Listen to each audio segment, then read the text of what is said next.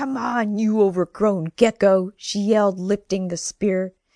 Just as she'd hoped, the demon stopped and hunkered down. It opened its mouth to answer her challenge, giving her opportunity she needed. Dwan launched herself toward it, closing the distance as she aimed for its face. The lance entered one wide nostril, ramming all the way up through the creature's sinus cavity until it met the inside of the skull. The sudden stop jarred her all the way down to her feet. Getting a firmer grip further near to the end of the spear, she threw her whole weight into jamming the piece of wood up through the brain. The render tried to reach for her, but its claws refused to let go of its prize. That was the only one thing that saved her from getting mauled. Still, she was pummeled with blood and flying entrails as the creature beat at her. Dwan gave the stick one final shove as the creature screamed, this time in pain. The sound almost burst her eardrums.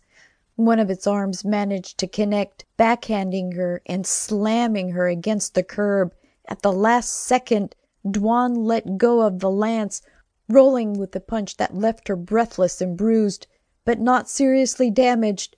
The render screamed again as it tried to dislodge the object in its nose. It was a steel-scraping steel scream, one that left every nerve on edge. Dwan was forced to cover her ears, but the effort did little to keep the screeching from knifing through her head. Suddenly, there was a loud pop as the demon managed to break the stick in two, but the rest of the broom handle remained embedded in its brain, far enough inside to do what she needed it to do. Dwan kept her eyes glued on the demon to make sure it didn't bolt. If it had, she would have gone after it barehanded if she had to. Anything to keep the monster from getting away. She was completely oblivious of the people who came running into the intersection behind the creature.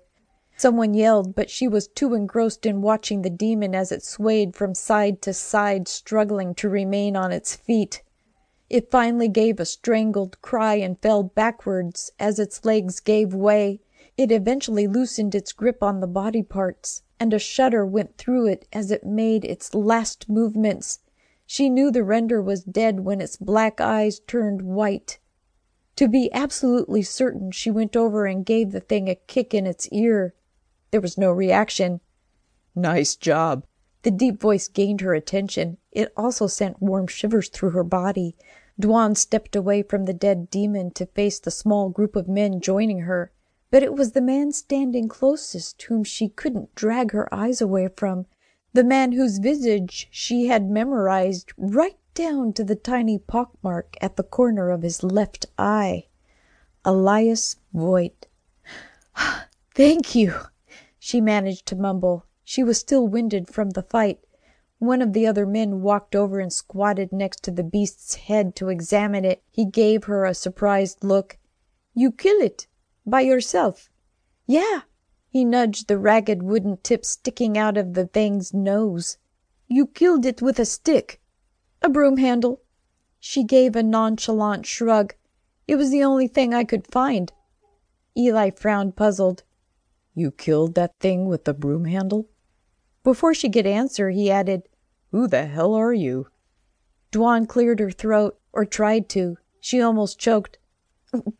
"My name is Dwan. I hunt these demons like you do." The frown deepened. Despite his expression, she could feel herself being drawn to the face and to the man.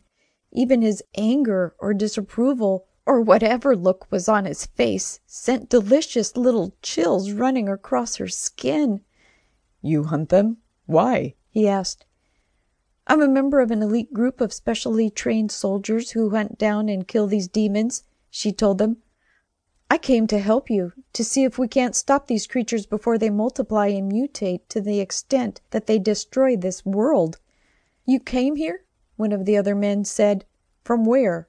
Straightening up, she locked onto Eli's face and stared at him eye to eye. "I'm from here, but from the future. The near future, your future, and trust me, boys, if we don't manage to stop these things now, you won't live long enough to see it."